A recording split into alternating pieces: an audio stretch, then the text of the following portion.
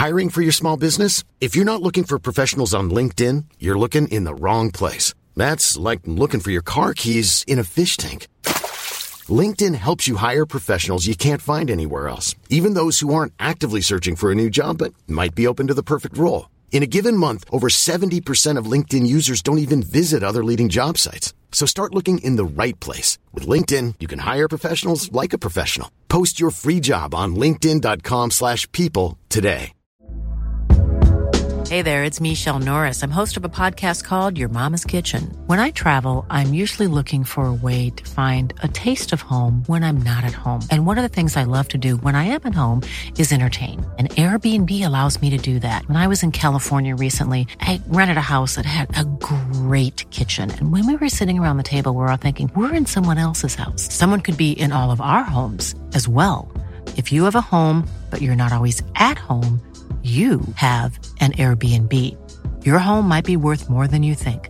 Find out how much at airbnb.com/host.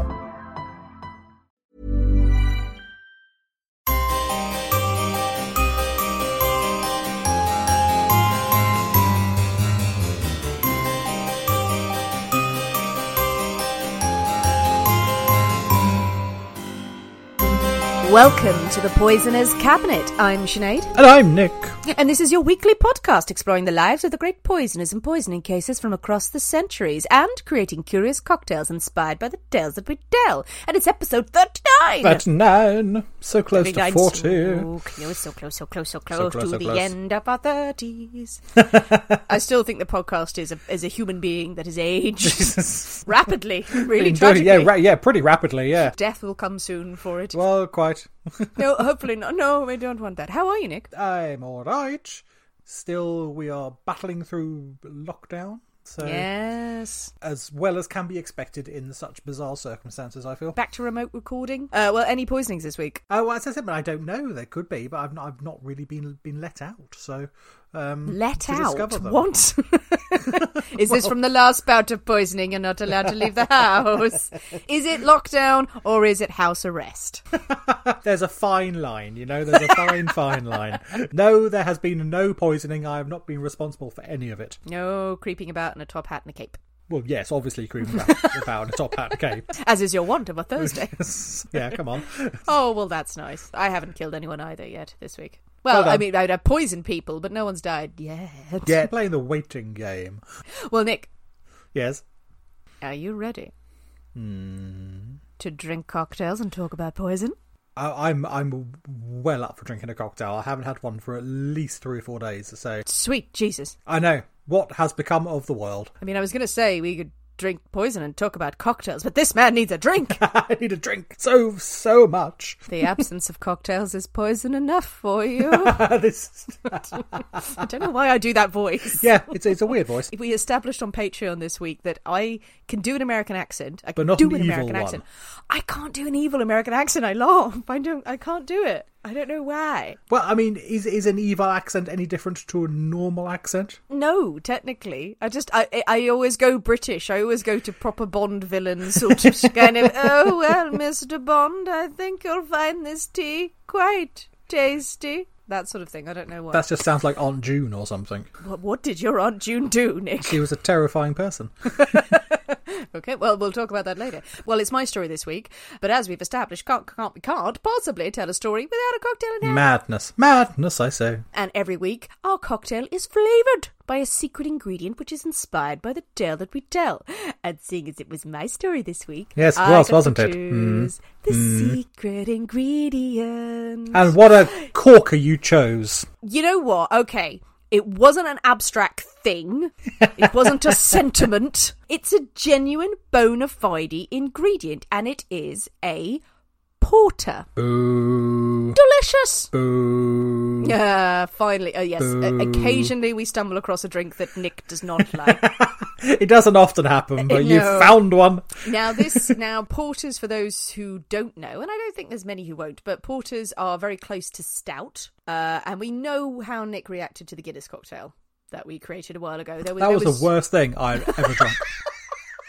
It wasn't really. Oh, it was dreadful. Utterly vile. Really, even the orange juice and milk debacle.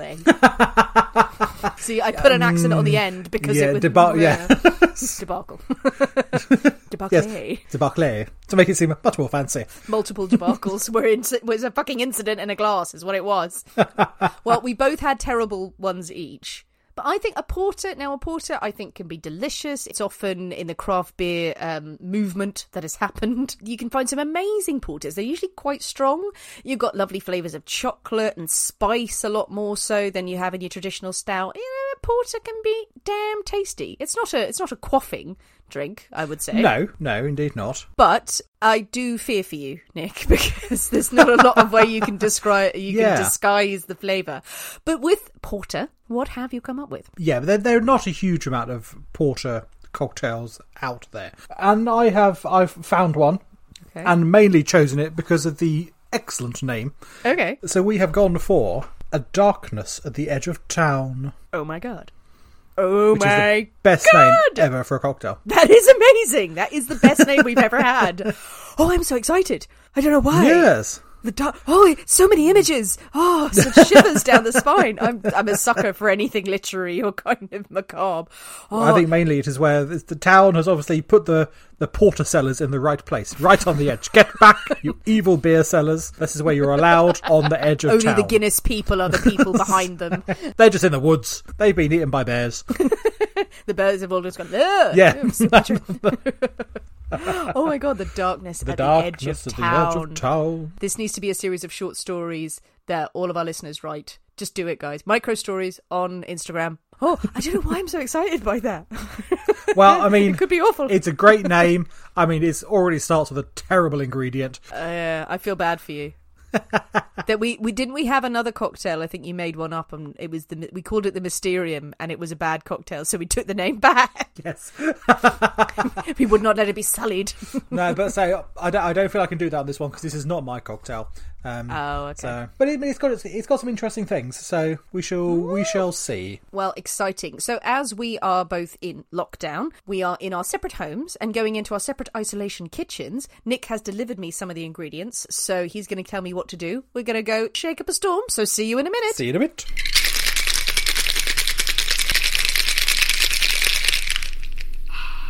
And we're back. Hello. So, Nick, the darkness at the edge of town. Darkness at the edge of town. Okay, so, interesting. It's dark. It looks like a glass of flat Coca-Cola. It really does. Okay, one of the nice things about being in isolation and not being able to socialise is that Nick drops off little tiny bottles of ingredients for me when we're doing the cocktails, because he has the poisoner's cabinet at home, and when I can't have the ingredients, he just drops off the little mysterious bottles are left on my doorstep. It's excellent. My neighbours worry for me. Mix 2 of these with your favourite beer and call me in the morning. So talk us through it, because I have questions. I'm not going to. I want you to really? try. I want you to taste it first. Oh, okay. Okay. And then we're going to go with what's in it. I'm afraid. Well, yes, as everyone should be. I'm not convinced. Because I'm worried that I'm sure I heard you right, but I feel like I've put a lot of porter in this. It's a fairly long drink. Okay, all right. Merry Christmas. So we're going to taste it without knowing what's in it. Yep. Well, we know one of the things in it. Merry Christmas. Oh, we know it's porter. All right. Cheers. Enjoy. Huh. That's not as bad as I thought it would be. I think it was because I was mixing it, and I think I licked something off my finger, and I swear to God, I thought it was Jaeger. And I was like, guarantee there is not Jaeger in it. It's not great. It's not bad. It's not as bad as I thought it was going to be. It's not nice. I wouldn't choose to order it. I do genuinely keep thinking there's going to be that awful medicinal hit for some reason. Maybe because it's dark and it's a drink, and maybe it's reminding me of Jaeger or something like that. And that doesn't come. And then you're like left with a bit of nothing, and then the bitterness comes in. So, yay. Well, where on earth you've got Jaeger? There's nothing to do with Jaeger going on here. I don't know. I don't know. Something's gone wrong there. So okay, so what are we drinking then, Nick? Well, you know what? Give it another couple of goes. Give it another couple of tugs on this one. Right, hang on a minute. That has gotten better. Oh my God. You may have heard one of my favourite sayings before about the third sip. Yes. And it gets better. For Negronis. As I say on a Negroni. So this is a variation of that. So we have gin, and we have Aperol. Oh. So that was in the bottle. That's in the bottle that I gave to you. So it's just gin, Aperol, porter, and a squeeze of orange juice, which again is often used in a Negroni as well. Yes. So it's one of those ones that the first sip in it is vile. Yeah. And then sort of second and third you go, actually... Yeah, I know. I'm leaving it. My God, you're right. It's curiously complex after a few. The first few sips, I was like, oh, for fuck's sake! Okay, we're gonna throw this out. It's horrible. It was all bitterness and weirdness, and like, it's all weird. What's this? But when your taste buds get used to it, your taste buds sort of acclimatise to. Well, they sort of know what to expect. That it's going to be this desperately bitter sort of hitch. But then once the shock is gone, you get to appreciate some of the underlying weirdness of it all. It's actually right. I mean, what I did do as well, because I thought, obviously porter is an incredibly powerful flavour as it is. Yes. I actually used the Tom's gin, the Officer's Reserve. Yes, yeah. So it's got a real bit of oomph behind it on the gin. So I thought that might help cut through some of the porter being quite so heavy. It works with the porter. If that was stout, there's no way that would work. No. Because depending on what porter did you get? It's one called, is it the Colonel, I think? Yes, I used the same one. Yeah, Colonel. So Colonel's a great brewery. They do a lot of craft beers. I had another one which I opened it was a plum pudding porter, which I was worried that would be too sweet. Actually, I'm sort of regretting not trying it in this because it wasn't sweet. It wasn't like a milk stout at all. It had lots of kind of subtle flavours, and I feel like, would that have worked? But then again, the porter, and one there's enough with Negroni going on in there. Yes, and porters are more complex. Yeah, so you've got the porter, you've got a very herbal gin. And you've got, obviously, the Aperol, which is another herbal bitterness in there. So you probably don't want anything more complex being added to that. It shouldn't work. It's surprisingly, actually, it's okay. I will finish this drink. It's not going to be one that I run out, and it's made me want a Negroni. Well, you can make a Negroni after. I'll drink this one. Yeah. Yay. It's definitely an odd one. After a couple of drinks, it just feels natural. Stick with it. It does. With our darkness at the edge of the town, plural, firmly in hand, are you ready for a story, Nick? I think we should. I think you should. You've had to endure the porter. There better be a story at the end of exactly. I better get a story out of this. I'm being forced to drink beer. Well, this week, it's actually a continuation of a story, if we will. Now, a couple of weeks ago on Patreon, our lovely, lovely Patreon subscribers were treated to a story of a poisoning in Norfolk. And the second part of this tale, we are treating to everybody. Yay! So I'm hoping that people who haven't heard the first part will be able to make sense of what's going on.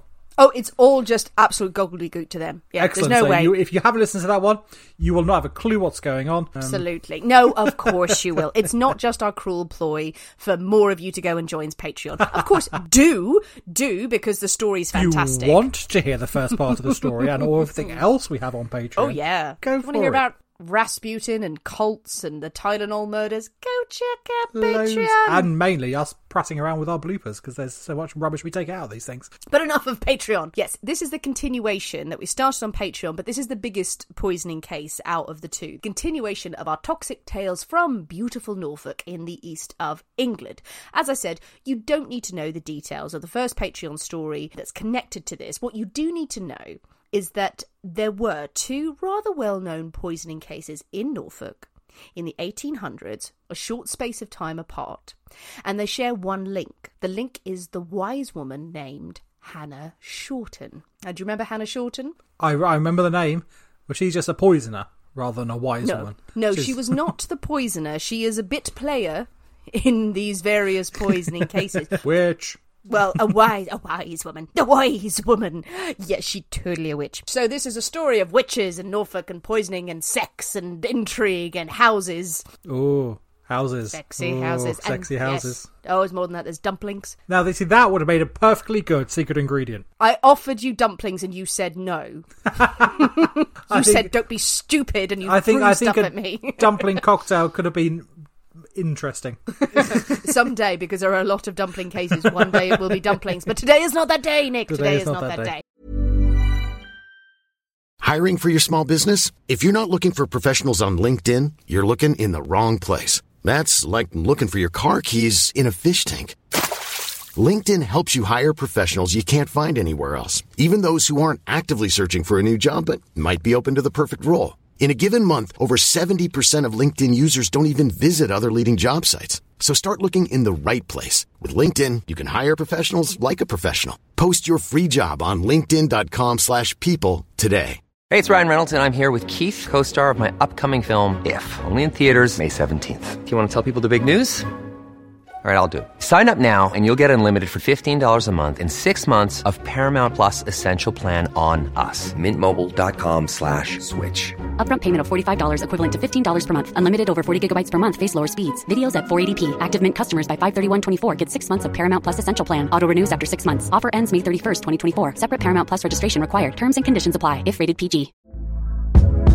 Hey there, it's Michelle Norris. I'm host of a podcast called Your Mama's Kitchen. When I travel, I'm usually looking for a way to find a taste of home when I'm not at home. And one of the things I love to do when I am at home is entertain. And Airbnb allows me to do that. When I was in California recently, I rented a house that had a great kitchen. And when we were sitting around the table, we were all thinking, we're in someone else's house. Someone could be in all of our homes as well. If you have a home, but you're not always at home, you have an Airbnb. Your home might be worth more than you think.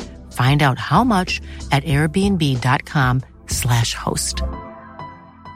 Burrow is a furniture company known for timeless design and thoughtful construction and free shipping, and that extends to their outdoor collection. Their outdoor furniture is built to withstand the elements, featuring rust-proof stainless steel hardware, weather-ready teak, and quick-dry foam cushions. For Memorial Day, get 15% off your Burrow purchase at burrow.com/ACAST and up to 25% off outdoor. That's up to 25% off outdoor furniture at burrow.com/ACAST. A quick recap of the story we covered on Patreon, and do listen to that one because it's pretty damn funny. But what you need to know is that in 1832, a woman named Mary Wright did away with her husband and another family member by way of arsenic via a rather delicious plum cake. Mary was quite the loon, accusing her husband of giving fish to other women and setting fire to her house randomly for attention. Scandal. I believe it was not setting fire to a tablecloth? Tablecloth and her furniture. And chairs. Yes, yes. Chairs and tablecloth were the main focuses of pyrotechnics. Exactly. Cool. Just wanted attention, that was it. And haven't we all been there? But while devising ways in which to dispatch her husband, Mary enlisted the services or the guidance of a wise woman, or, as you said, a witch, as she was otherwise known, Hannah Shorten. Now, there's no indication that Hannah was responsible for any of the deaths of Mary's loved ones, but what she did do was show her the mystical ways of arsenic. She used to use arsenic in some of her spells, combined it with salt for some, as you said, pyrotechnics, really, to sort of beguile her customers who would come through the door. It was enough to put the thought of arsenic in Mary's mind. Mary would later be convicted of murder and died in prison while awaiting transportation. Apparently she would sooner die rather than go to Australia. Where all the poisonous things live. Oh, God, yeah, actually. She could have cleaned up out there. That's the terrifying thing about Australia. I love Australia, absolutely love it. But there are signs when you go in of just, this shit will kill you. Don't touch it. Like, okay, where do I go? Just fucking take your chances, love. No, perhaps with Mary's passing, the people of Norfolk could breathe easy and felt this trouble with poison was all behind them. But no. For let us go, Nick. Come with me now. I'm coming. Come on. Get your porter. Run. To the village of Burnham Market. But 5 miles away from the scenes of Mary's crimes, and just 2 years after they took place. Now, Burnham Market is a quiet place. It has a pub, a pharmacy, 2 churches, two, overkill. Village Green, it's a lovely, nice Norfolk village. It's not a very wealthy place. You're not thinking high society here. Now, Norfolk, I freaking love Norfolk. I went there on a mini break, and genuinely, it was one of the best places I've ever been to in England. It's a lovely place. It is. Norwich is very nice. The coast, there's many seals. Isn't Dan from Real Life Ghost Stories from Norfolk? I don't know. I mean, he goes there a lot. Maybe he has a past, and that's where it is. Perhaps he just likes it. He just wanders there in the dark. If you're listening, Dan, we love you. And are you from Norfolk? Tell us your secrets. But in Burnham Market, we are going to go to North Street. We're going to saunter down North Street, and we are going to chance upon 3 terraced cottages, Nick, all next to each other. As terraced cottages generally are. Yes, I felt the need to explain that. Those fantastic detached terrace cottages. Well, didn't want people to picture like 3 cottages that weren't attached. They were attached, goddammit. There's some weird things I explain. I don't know why. Thinking of like workmen's cottages. Sort of. I live in a terrace cottage. You've been here a lot. Oh, was yours a cottage? Doesn't look like a cottage. Where's the thatched roof? What's its name? Oh, fuck, yeah, actually. Let's not tell everyone the name of your house. No, indeed. But cottage is in it. The cottage is in it. Try and find it in Canterbury, guys. Anyway, so 3 terrace cottages. You got your picture it in your mind. Picture your street, Nick. In one house lived James Billing and his wife Frances, known as Fanny, and their 8 children. It's a small house. Yep. Now, you know the size of your house, and there's 8 kids in there. That would not be enjoyable. No. In the middle are Peter and Mary Taylor, who have no children, probably don't enjoy living next to the Billings. Probably not, no. And are constantly banging on the walls. Peter Taylor was a shoemaker, and his wife was a shoe binder. Peter Taylor also, brilliantly, occasionally worked as a barber, a pub waiter, and a singer. Excellent. Yeah, hopefully not all at once. What, you imagine like a singing waiter? He goes round serving, singing. Say waiter. Yes, he was a pub waiter, Yes, a so, barber, pub waiter. and a barber, and a singer. So, what? Entertaining? I suppose I prefer that barber, apart from all that bloody chat you have to make with your people. Going, oh, we're going west for your holidays. Shut up, I don't care. Sing me a song. Sit in silence. Sing me a song. Sing me a song and serve me a drink. There we are. Exactly. Well, he did a roaring trade. And in the last house, that last house is split into 2. There's a carpenter's shop on the ground level. And above it, Robert and Catherine, also known as Kate, Frary. And they have 3 children. Now, it's important to remember who lives in which house there. All of these people are important. I'm not padding. I feel I should have written this down. You're going to need to... Made a drawing. There are many, many crossovers here. So, yes, Sunny in Philadelphia style, kind of just red tape all over the place. Yep. Write it down, everyone. Get your pens out. Lovely, cosy street in Norfolk. As I said, these people are not wealthy, nor are they particularly well educated, much like Mary Wright in the previous story. But they're living off as well as they can, off the land. Now, let's go back to house number 1 with Fanny. Frances Fanny Billings. 46 years young she is. Mother to 8 kids. Actually had given birth to 14 children in her life. 6 died in infancy. Yeah. Not uncommon, nothing untoward, but eesh. But yes, she's a washerwoman. Husband is a farm labourer. She's a good church-going woman, known to be firm and strong of character. Later described as being a woman, and I quote, of no ordinary endowments. Okay. What does that mean? I think it's all in the tone. No ordinary endowments. I mean, if you say it like, she's of no ordinary endowments, then maybe she's... Well, no order. So it implies that she is quite extraordinary in some way. Well, there. No ordinary endowments. Does she just have incredibly large breasts? Well, I wasn't going to say it, but there we are. So, whatever they are, they're not ordinary. Maybe she has 6. I don't know. Hence all the kids. Whatever her endowments, Fanny was certainly appealing enough in one way or another to attract attention. For it seems, Nick, and I have to tell you, she and Peter Taylor next door were said to be having an affair. Scandal. I mean, he is a shoemaking, barber, singing, waiter. I mean, how could you resist that? Nothing. That combination is impossible to refuse. But you can imagine in this sort of setting, these houses close together. But in a village like this, you can't really be knocking off your neighbour without tongues beginning to wag. No, and it's not. Yes, because these houses they're not. These houses aren't soundproof. Oh no! No! And it's next door, so your husband's going to know where you are. Lots of shaking of walls back and forth. Yeah, this is not a subtle approach. Gossip starts to chatter in the village about this pair. It's only a matter of time before Fanny's husband, James, finds out. He finds out because apparently he catches them in close conversation in the shared outside privy. Jolly. That's a sexy, sexy place to go to, I think. It's where I have all my close conversations, I think you'll find. I need to talk to you about the rent. Let us go to the toilet together. Or they just mixed up the schedule and they were just a compromising position fighting over the toilet. I don't know. It's true, there's one privy outside. I don't know if there was a schedule. If you have to share a toilet, I'd want a fucking schedule. I mean, maybe the law of nature would dictate it somewhat. Well, exactly, yes. Just eat all your meals at this time. Well, either way, they're shagging in the toilet. James comes in. Now, James is a passionate man, passionate in a bad way. He loses it pretty much and beats both of them. Peter is pummeled. Fanny has a black eye. Ooh. And it's so bad that Fanny actually has James arrested. She calls the police. She kicks him out. Won't be having this. Soon lets him back in again because it's the 1800s. It's her husband, and they have 8 kids to feed. So yeah. Well, indeed, yeah. So he's bringing the money, isn't he? So exactly. As the gossips are just dissecting all of this over their tea, there is yet more scandal in North Street. For but 2 doors down, at the house of Kate Frary, the third neighbour, she's also said to be having an affair with a Mr. Gridley. Not Mr. Gridley. Mr. Gridley comes to town. Oh, yes. So she's shagging someone. Fanny's running next door to shag. The street is shaking. It is just shaking. Sounds like quite the place to be. It does. Quite fun. So with all of this extramarital business going on, and the gossips chattering away, there are far more troubling incidents that seem to be at hand at Kate's house. Far more troubling than extramarital spanking or whatever they get up to. Now, Kate is a childminder for the village. She's used to looking after lots of the young children in the village while their parents go off to work, including the women as well. And one day she is looking after the baby daughter of Mrs. Elizabeth Southgate, and this is in 1835.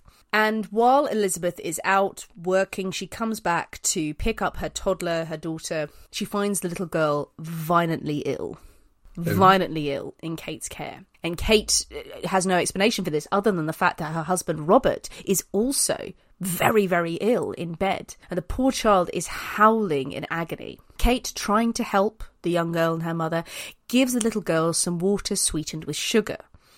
And the child seems to settle for a little while. But as she's taken home, but 15 minutes later, she is screaming in convulsions. And sadly, the child dies next day. It's said of natural causes. It wasn't sugar! Well, now Robert himself is too afflicted with the same illness, but he's not going so easily. Kate dutifully is feeding him sweetened gruel through the night. You want a bit of sugar in your gruel, don't you? Oh, yeah. Who doesn't? Of course. Sitting by his side, soothing him as he rolls in agony. But he seems to recover a little the next day. He's doing okay. Well enough that Kate feels she can leave the house. She can take a trip with her dear friend and neighbour, Fanny, the one in house number 1 who has been having the sex with Peter. Keeping up with me here?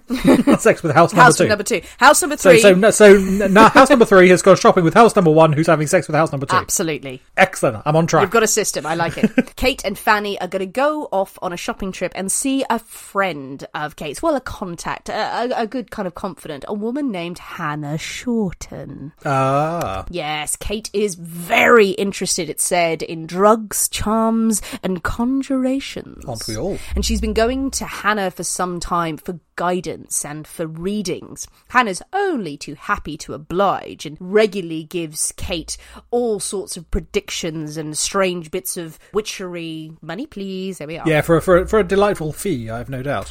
Grasp my palm with silver. Give me a pound. On this trip, Hannah gives a reading to both women. And she looks in her teacup. She stares at the tea leaves and she declares that both women would be facing troubled times all too soon. The two ask Hannah for further guidance. They even ask her to come back to Burnham Market the next day and attend little Harriet Southgate's funeral, the toddler who died. Hannah does so, wafting around the village mysteriously. Was she the darkness of the edge of town?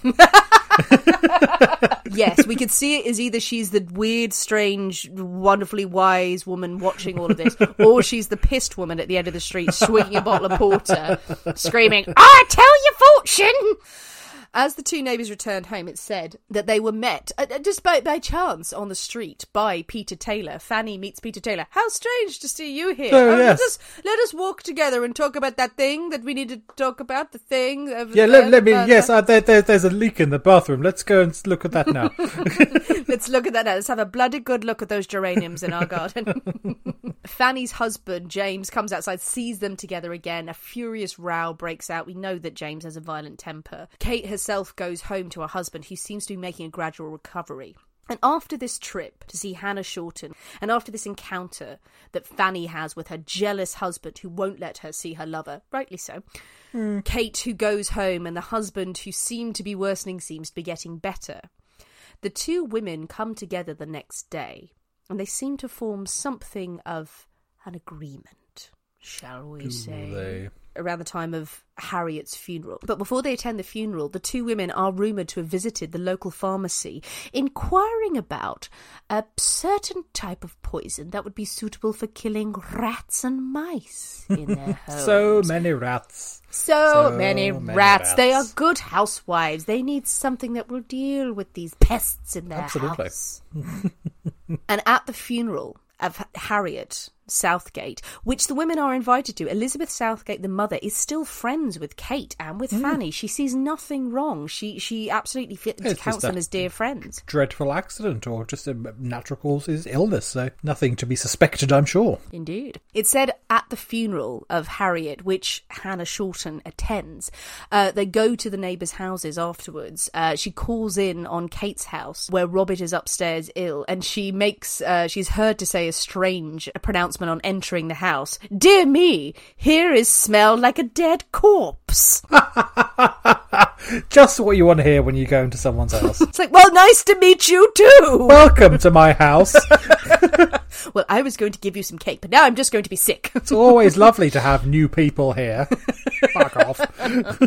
Interestingly enough, though, around this time, Fanny's husband, James, he also becomes ill, with stomach pains and a fever and the vomiting. He must have picked something up from Robert. Absolutely, yeah. Yeah, it must have been. Obviously, they're sharing a privy and all that sort of thing, so... They're all fighting over this, but they can't get into the privy. Everyone's shagging in it. Maybe James and Robert were having an affair in there.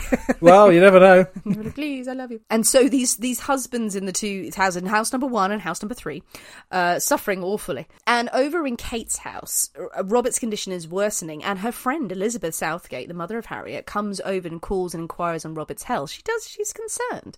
While visiting, Kate offers her a drink of porter, which is great when you come in. It's like, would you like some really, really fucking strong stout? That's a strange thing to offer. It's quite common. It's like a beer, or like back then, a porter and a beer. You would be offered that. Yeah, but okay. No.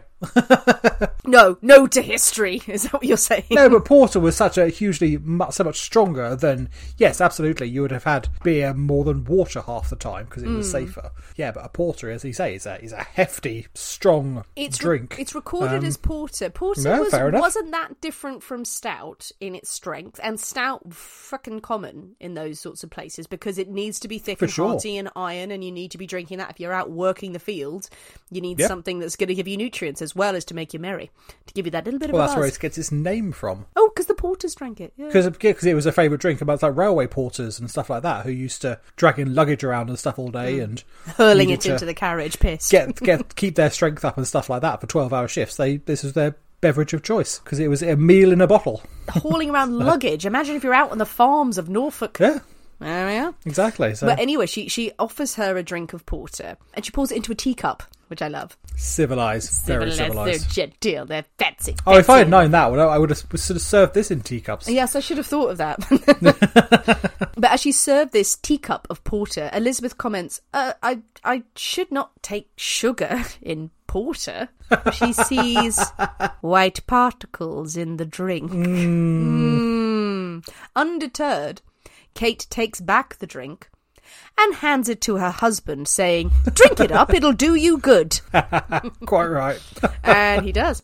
Shockingly enough, Robert's condition worsens that what a surprise. day. Violently ill, he is violently ill, and but 48 hours later, Robert is dead. Back to Fanny's house. James, her husband, James Billings, he is growing ever sicker. Now we've got that sickness in house 1, we've got death in house 3, but what about house 2? Where Peter lives? About house 2? What's going on there? I'll tell you what happens at house 2. Peter's fine, but his wife Mary also falls ill. Yes, and it's following a lovely dinner of dumplings and pork gravy. Dumplings, gravy. Another perfect cocktail ingredient. Do you really want me to make pork gravy an ingredient? You lost your shit when we tried to do beef bouillon. Oh, that was all. Yeah, that's fair.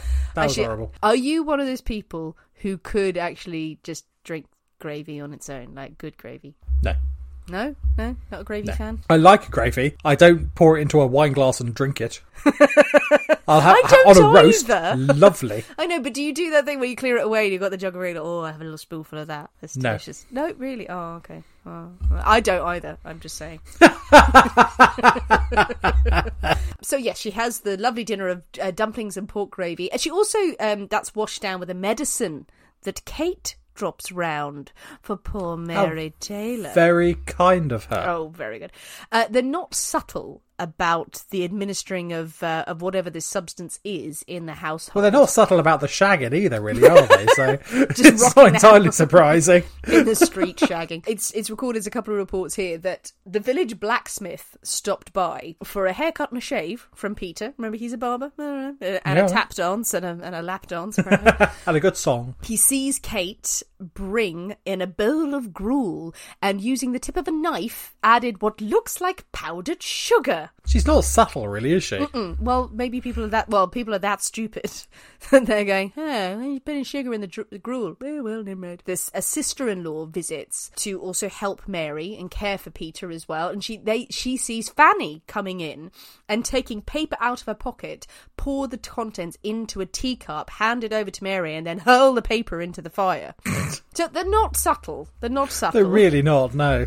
Yes. No one raises a fucking word about this, though, at the time. Oh, no, absolutely. No, they're fine. It's sugar. Sugary tea. We love it. Well, unsurprising, after this consistent bout of poisoning that everyone has witnessed, Mary succumbs quickly to convulsions, to terrible, terrible vomiting. She drops dead at home. She is dead. Yes. Mary is dead. Now, poor Mary. Now, this is a town built on gossip, and claims of cholera aside, 3 deaths of adults in neighbouring houses where everyone has clearly been shagging for Britain is going to raise some eyebrows, particularly when no one else is ill in the street at all. And it's enough that when Mary dies, a post-mortem is ordered. Apparently they open her stomach on her own kitchen table, do it in the house, nice. And they take the stomach out, and luckily they send it off for examination to a local pharmacy. They open the stomach, and what do they find? I don't know. What could it be? Dumplings!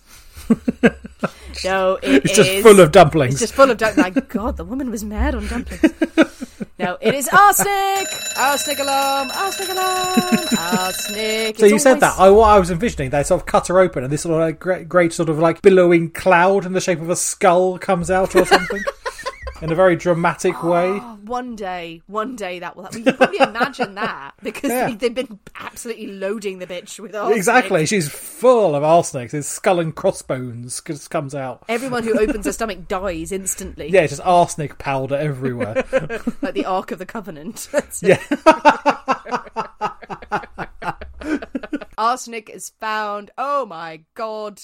The woman has been poisoned. The wolves start to circle. Fanny, knowing that her time is short, tries to, for some reason, speed up her husband's death. It's said that why would you not just, back away, just leave it be, don't kill anyone else. No, she's at her husband's side offering him dumplings and cups of tea, probably about every 5 minutes. But then if he's dead, then there's no one to say, oh, my wife's shagging the next door husband. Well, that may have been her logic. It doesn't work. He does actually take one of the cups of tea. He's probably thirsty. God damn it. Yeah. She's there with a whole table full of food going, help yourself, darling. I mean, mainly, everything she serves is just like powder, so it's quite dry. Have this powdered tea and this powdered chicken. I don't like any of this. He does take a cup of tea. He gets very ill, but he recovers. Bloody James has got the iron constitution that none of the others did. He powers through. He's a very angry man as well. Apparently, around this time as well, Mrs. Southgate, Elizabeth Southgate, the poor woman who has lost her baby, begs Kate to have her husband's body exhumed so it can be tested. Just raise up the body and test it so they'll prove you innocent. And Kate's going, oh, I wouldn't do that, would you? It's probably not the best idea. Would you do it? She's like, well, yeah, because then you'll be proven innocent. Going, oh, no, No. Fanny is arrested on the 18th of March, held in Walsingham Bridewell prison. Peter is arrested the next day. Kate, at this point, knows that it's only a matter of time before she is arrested. And there are reports that she tries to visit Hannah Shorten again, or she sends her children there, to get a spell that will tie the jailer's tongue. Nice. So he will say nothing about Fanny or her. She also shouts out when Peter is arrested. She's not doing herself any favours. Shouts out when he's arrested, "Peter, hold your own and they can't hurt you." Just shut up. Just shush yourself. Yes, just shush, lady. But as they're arrested, Robert's body is exhumed, her husband's body. It's found to contain massive quantities of arsenic. They search Peter Taylor's house number 2, where the lover lives, and they find arsenic. They also find extra dumplings that are filled with arsenic. I love the fact that there's a dumpling supply in there. There's a dumpling cupboard, yeah, absolutely. This is telling because there's a lot of stories out there about dumplings and people just like covering it in dumplings because it's quite stodgy and the powder and kind of gruely and everything. But I love the dumpling stack that's poisoned. So the three of them, Fanny, Kate, and Peter, are sent to trial. The women blame each other. She did it, she did it, she did it, she did it. Peter denies everything. He's in the middle. Literally, you've got house 1 and 3 yelling at each other. Peter's in the middle. House number 2 did nothing. Nope, nothing to do with it. Yeah. The jury finds the women guilty. Peter gets away with it. Oh, really? His role as an accessory in this trial is ignored. Ooh. So he is let go. The courtroom is apparently so packed that there is standing room only as the judge reaches for the black cap and he speaks of the women's vicious and abandoned course of life, which has been packed with guilty lusts. He urges them to repent their sins as he orders their execution. Kate does not hold her own throughout all of this. She's in hysterics and her shrieks could be heard across the courtroom as she's removed from court, whereas Fanny is far more emotionless and very stalwart. More composed. 3 days later, the women are taken to be executed at Norwich Castle. Huge crowds have gathered, mostly of women. The gallows for this occasion were actually moved to the upper end of the castle's bridge, which meant the women had less of a walk. And it also meant more people could watch them die. Well, that's the main thing. I mean, you're charging tickets. I mean, you've got your souvenir stands as well. So you want to get as many people in. It is so the women had less of a walk and more people could see them. Clearly it was the latter there. Yeah, absolutely. The women come out. Kate wore widow's weeds. What are widow's weeds? Are they just mourning clothes? Yeah, morning dress, yeah. Oh, right, okay. So I've never actually known what that meant. Not actually like weeds. Yeah, that's what I thought. I was like, is it like dead flowers? She was like in the pond before. Okay, so she's wearing pond scum, but she had to be dragged to the gallows. Literally dragged up the steps. I suppose you probably have to drag me to the gallows as well, to be honest. It's not somewhere you really want to go. Well, there's sort of decorum in death and stuff. Fanny wears a a brightly coloured dress. She's fine with it. Walks very steadily, has to help, actually, like, reaches down and helps her friend up the steps, because she's just like, come on. Her friend is like, no! The women are executed in front of a crowd that's said to be about 20,000 people strong. Christ. More people than are in Norfolk at that point. The women drop to their death. Fanny dies instantly. Kate, who so did not want to go to the gallows, struggled and finally choked to death. Ugh. Their bodies were left to hang for an hour before they were taken away to be buried, and their death masks can still be seen in Norwich Castle's dungeons today. Ooh, that's exciting. But what about Peter Taylor? What about Peter Taylor? Who got away? Was he there watching? Yes. Oh, God. Apparently he was in the crowd, watching. Yeah. And when he expressed great satisfaction with the women's deaths, he had to run for his life because the crowd tried to lynch him. bloody surprised. Idiots, stay away. So this is from a report. When he ran back to Burnham Market, a crowd was waiting for him. He had to flee again, but because of his actions, witnesses came forward and the investigation was reopened. Taylor was rearrested in 1836, sent to trial, and this time he didn't escape. And on the 23rd of April that year, he met the same fate as the women who had conspired to murder in this street. Why would you go to the execution? You've got away with it. Just leg it. He's an idiot. He's an idiot. All his singing and barbering and shoemaking couldn't save him. It's said, and there's a postscript as well, which I'll take from some of the sources from this story. Naomi Clifford, brilliant historian who wrote some great pieces on it. A great blog that is linked to a local paper called Weird Norfolk, which is so cool. But it said the cottages where the three intertwined families lived are long gone. Their reputation tarnished beyond repair, and to the point where no one would dare let the haunted houses on Murderer's Row or Poisoner's Piece, as it was later called. It was only in recent years that the chemist shop that sold Fanny and Kate their poison closed its doors for the last time. And there are some that claim that area on North Street still makes their blood run cold, and that their ghosts make the village their second home. Let's go. I want to go and see. Hey! As for Hannah Shorten, the wise woman was never called to trial, never testified, and was never seen again. Ooh. And that is the story of the Burnham Market poisoners. That's a very good story. Yay! I like that story. I want to go to Burnham Market now. I really want to go because I love Norfolk, and I'm like, yes, let's go. Let's go to Norfolk. Yay! Poisonous Cabinet trip. Poisonous Cabinet trip. When we're allowed out. You're on. When we're allowed out, yeah, absolutely. Yeah. Now, the cottages are not there anymore. They've been long since torn down, but no one would rent them, as they said. But you can still go to Burnham Market. It's a beautiful area and very, very nice. One of the best things I found when researching this story, and there's multiple writings on it, and, you do your Google and about Burnham Market poisoners, found an article for, I think it was The Times. And, oh my God. The intro is along the lines of, many years ago in Norfolk, there was a tale of poisoners in Burnham Market, but now the area has been poisoned by something far worse. Rising house prices. God. It's the most tenuous link where you're reading it going, which sub-editor got fired for that? And there's nothing about the poisonings. It's just, these poor areas have been poisoned by the rise of house prices. It's like, well, it was a shithole when this happened. Sorry. Yay! So what do you think?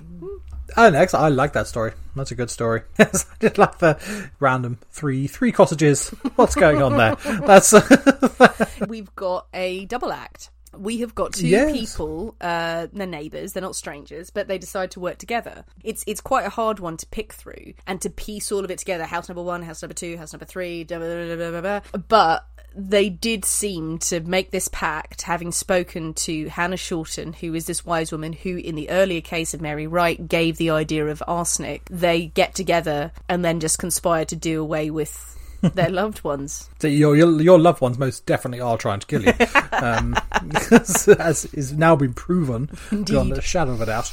It's pretty cut and dried. And Peter, I'm glad Peter got his comeuppance. I mean, he could have got away with that one. You've got away with it. Now just go somewhere else. He would have got away with it if it wasn't for his meddling execution. I know, and that's fucking cold. That really cold. is. If he's gotten away with it, I mean, obviously he didn't care about the women, didn't care about Fanny. If he's going to go and watch her die, and then just stands in the crowd full of women going, yeah, stupid bitches, whatever. Yeah, I'm glad he got lynched. Wanker. But yes, another wonderful tale from Norfolk. Love Norfolk. We've got some fans from Norfolk as well. Guys, you live in an amazing county, and we are here for it. Send us more stories of poisoners from Norfolk, or from wherever you are, in whatever part of the world you're in. So for more exciting tales, you can, as we said, come and find us on Patreon, where for but $5 a month you could get so many more stories about all these exciting things. And also, what do you think about A Darkness on the Edge of Town? It certainly is an interesting one. But yeah, I managed to drink it. Yay! And once you get into it, it's actually surprisingly interesting. I have had a call, and hell is indeed frozen over. Indeed. So give it a go. Recipe will be out this evening on the social. So yeah, try it. Let us know what you think. And tell us, do you like a porter on its own? Do you like you've got recommendations of a good porter? Because I don't mind one. Every night, Nick will never drink one on its own. No, I won't. I will have one occasionally, but send your suggestions if you've got some really good ones. You know what? Doing nothing else in lockdown. weekends just meld into one long drinking session. So let's make it interesting, people. Come and find us on social media, have a chat, share your messages. If you've got some lockdown messages you want to share and you want us to shout out on a future episode, send them to us on social media. And send us more stories. Send us more stories that you want to hear. Historic or new, we will find a way to do it. And make sure you go and check out the merch in time for Christmas. The Poisoner's Cabinet merch. The precious, precious merch. All the shiny things. And if you've got time, please leave us a review on Apple iTunes. And if you leave a review, please, can you post it or send us a copy? You don't have to post it publicly or send us a message with it in it, because there's certain places where people, if you're in America or if you're in a different country, we don't see the reviews, so we can't share the love. We'd love to thank you for it. So if you have left a review, send it to us. Don't worry about it. You know, we'd love to say thank you because we really appreciate it. But if you haven't already, leave us reviews wherever you listen to us, because it really, really helps us get up the ranks and keep doing this crazy poisoning thing that you love so much. And we want to carry on doing it for a long time to come. Thanks for listening, guys. We have been the people inside the Poisoner's Cabinet. We will see you next week. And remember, your loved ones are trying to kill you. Bye.